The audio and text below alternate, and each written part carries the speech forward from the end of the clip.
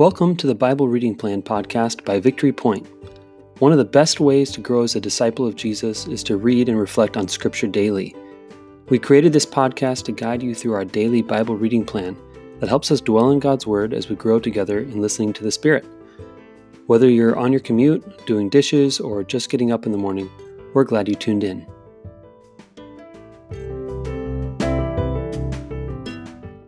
Good morning and happy Wednesday. It's a beautiful day. Well, at least it's a beautiful day when we're recording this. I sure hope it's still a beautiful day on the 15th of July. I can't believe this is airing in the middle of July. I can't believe we're at this point now. But here we are. Oh, the 15th marks how many months since we shut everything down? It was March 3rd. About 4 July, months. 4 months. Yeah. It's insane. So here we are, 4 months in. You guys are doing it. Well done. Keep going. Be encouraged. Sitting here with Jordan and Amy McInnes, and we are just reading the scriptures and letting them speak to us. So I invite you to do the same. If you haven't already, turn to Isaiah 44, verses 6 through 8. It's a very short passage. Pause this podcast, read it on your own, make some of your own observations, reflections, prayers, however you want to engage the passage, and then pick back up on this podcast and see if anything that you saw about the passage is something that we saw or not. Okay. In any case, it's good to be in conversation about these scriptures. It's good to have dialogue about them. If you have any thoughts and reflections about this passage or any of the passages this week, just send me an email and I would love to include them in the podcast somehow. So with that, we're going to read Isaiah 44, verses 6 through 8. Amy, would you mind reading this one? Yeah, certainly. Okay. Thus says the Lord, the King of Israel, and his Redeemer, the Lord of hosts. I am the first and I am the last. Besides me there is no God. Who is like me? Let him proclaim it. Let him declare and set it before me. Since I appointed an ancient people, let them declare what is to come and what will happen. Fear not, nor be afraid. Have I not told you from of old and declared it? And you are my witnesses.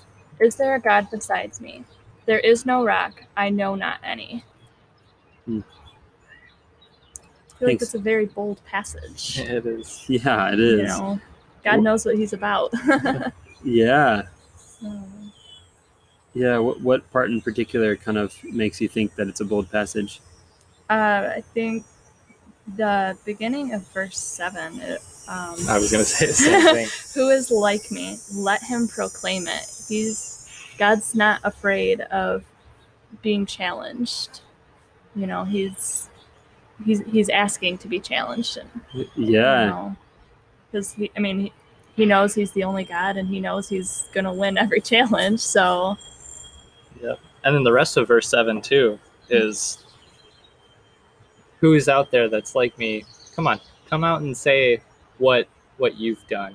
Like, lay out before me what has happened since I established my ancient people. Yes, let them foretell what will come.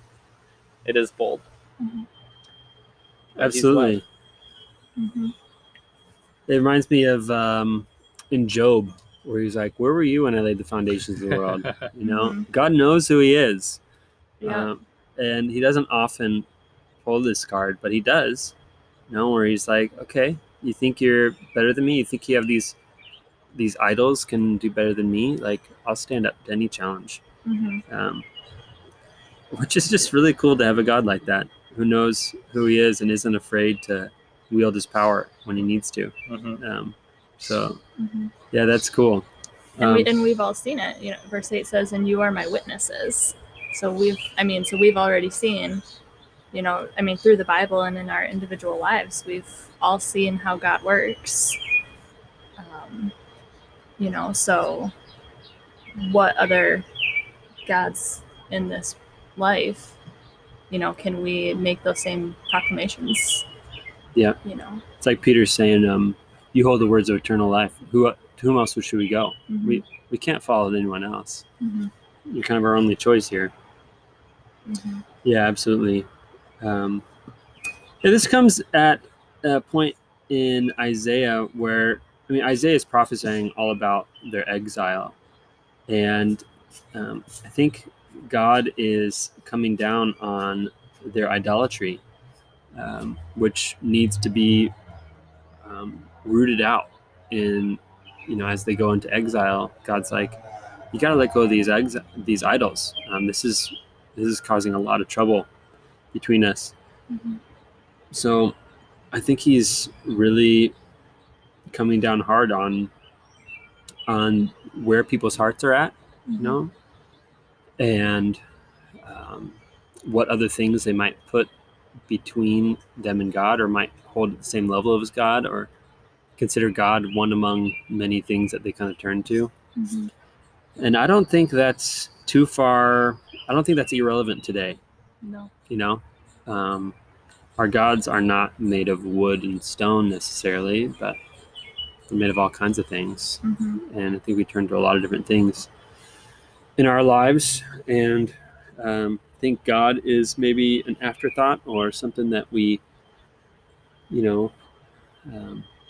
kind of turn to as a last resort, something like that. So Mm-hmm. I think there's a word in here for us to lay down our idols, even though in this passage in particular, says, is there any God besides me? There's no other rock. I know not one. So rock could refer to other idols that people are making or setting up Mm-hmm. for themselves.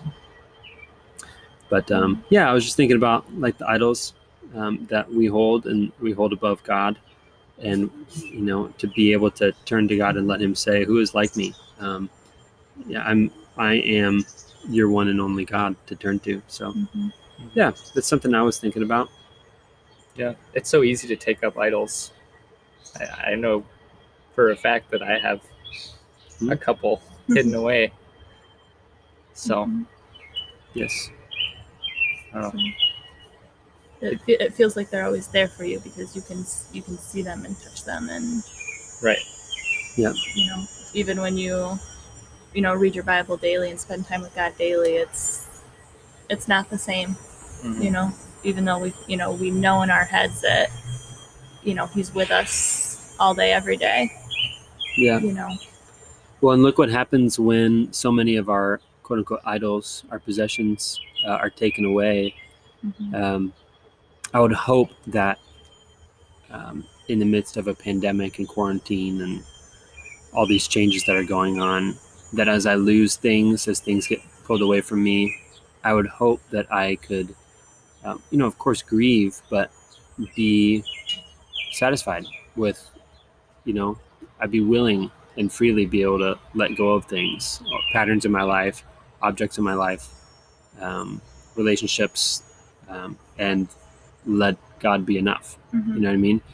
But when I so tightly hold on to things and make demands on God or on other people, doesn't that show where my idolatry is? Mm-hmm. How much idolatry there is. So whether it's money, or whether it's a church service, or whether it's my family, Mm-hmm. or whatever, like I can't see my family in California right now, and how much does that shake my identity? Mm-hmm. So do I look to God and go, hey, you're enough for me, and there's no one else besides you? Or is it like, I'm glad that I have God, but man, if I need these other things in my life too in order to feel secure, Mm-hmm. then I think that's part of idolatry rooting itself in my heart, and I need to be aware of that and let God rip that out. So Mm-hmm. Yeah.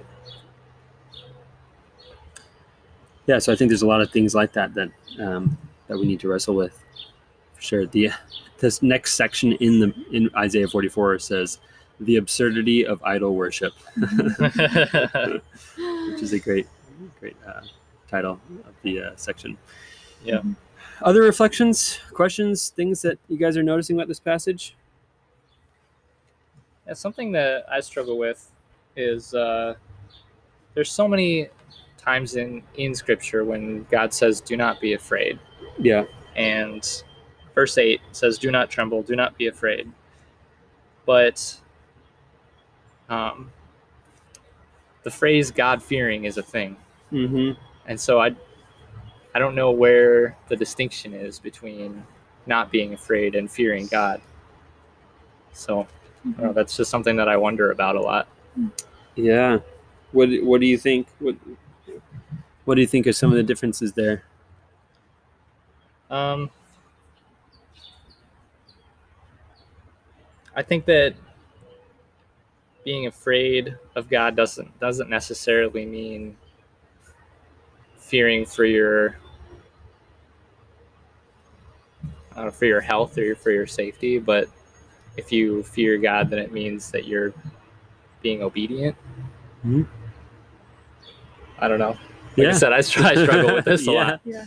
How about you, Amy? Do you have any thoughts about that? Not any answers, but just kind of reiterating, his point. Kind of I think it's a fairly recent change, in the church where we're trying to make God more comfortable and, like trying to, think of him more as, a father or a dad, and as a parent rather than, a God that we worship, but, yet we're expected to fear him. But, I might have feared my father when I was a young child, but, I'm not afraid of him anymore as an adult, so kind of what is it? Are we supposed to be afraid of God, or, are we supposed to look at him like a father? Yeah. That just seems to contradict itself. Yeah. So I'm still afraid of your dad. He's 6'5", so Okay. That's great. Yeah. I think there's a nice little paradox there. Maybe it's not supposed to be resolved. I don't know. I don't think there's an easy answer to that. I agree. I think God is both somebody who removes our fear and helps us feel safe and comforted and secure in a really good way. He is a good father, but he's also the king of the universe, and we should be deathly afraid of crossing him. I think that's true too. I mean, Jesus says, like, you should fear the one who can throw your whole body into hell. Like, whoa, geez, right? Yeah. But he's also the one who says, don't be afraid, right? Don't be afraid. You have nothing to fear. So, I think there's maybe a healthy both and there of fearing God and also not being afraid at all. It could be good. Yeah. I don't know. Yeah, it's a good observation, though. God says, do not fear. And that comes all over Scripture. But and then we're also commanded in Scripture to fear God. So, I think it does come down to obedience and, having a deep respect and awe and worship of someone who's completely other than us. But then also, again, knowing that God comes down to be with us wherever we are and makes covenant with us. So, sweet. Well, thanks, guys. So today, as you are going through your Wednesday, just remember that God is fighting for you, and God is with you, and he is your God, and he is a jealous God. He doesn't want to have anything else standing or competing with him in your life. So let's fear God today and turn over the things that we might attach our identity to, and turn to Jesus. So with that, go in peace, everybody, and we'll be in your earbuds tomorrow. Bye-bye.